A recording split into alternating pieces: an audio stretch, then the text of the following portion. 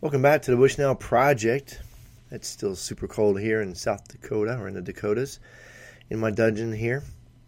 Another great morning, end of another great week. Looking forward to the weekend, and want to continue this idea of how we read the Bible and pray, and looking at John Piper's article that he wrote on this. And so the first part was prayer and read, and then we're pray and read, and the second part was pray and study, and now he looks at pray and ransack, and we'll close out today with prayer and think. So I love what he says here. He says our approach to the Bible should be like a miser in the gold rush, or a fiancée who has lost her engagement ring somewhere in the house. She ransacks the house. This is the way we seek for God in the Bible. So out of Proverbs 2, verses 3 through 5. If you cry for discernment, lift your voice for understanding.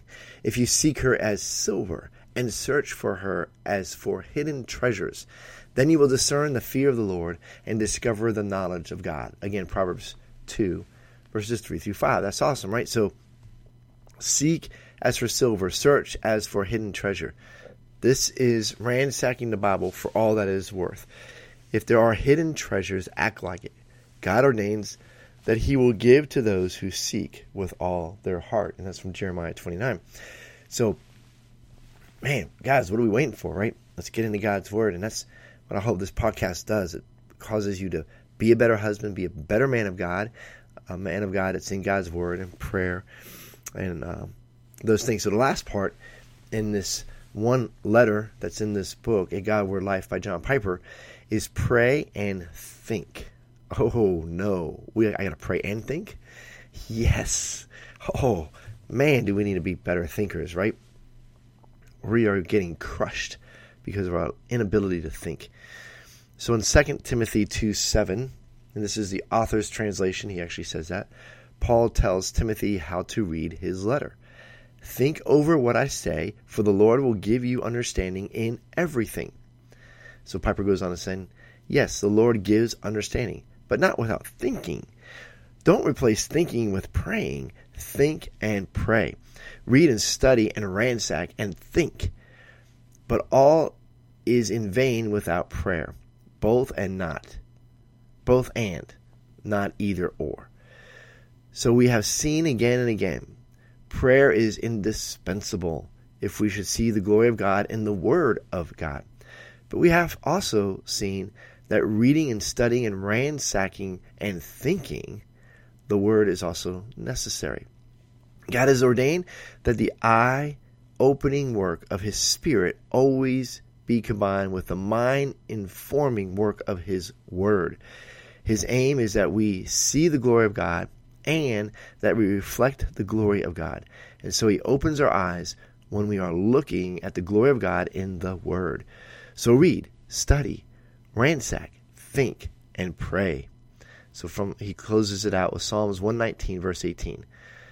Open my eyes that I may see wonderful things in your law. Amen and amen. So a great book. I'll read probably some more in here in January from that, just to continue to tease you to want to get it. And to just realize that, we need to be thinkers. We need to be prayers. I think we don't pray too much. I also don't think that we open God's Word too much. I think we're not doing either, and we need to do both. And so for us to prayerfully read God's Word, to ransack through it, to seek God, to seek the ministry, the wisdom that's in His Word, right? And to be thinkers, to be deep thinkers, pondering the confusion of our world and how do we help our confused neighbors and our confused friends? How do we minister to them without making them feel dumb? We're not approaching them as if we know better because we're better. We're not better. God has just opened our eyes to the truth, and we need to be His hands and feet to reach out to others and bring them to that same place. And so I just want to pray for you guys this weekend. Lord, just bless these marriages, bless these men. I know some are not married that listen to this, so God, just pray. I pray that you would bless these men and myself. Help us to be in your word.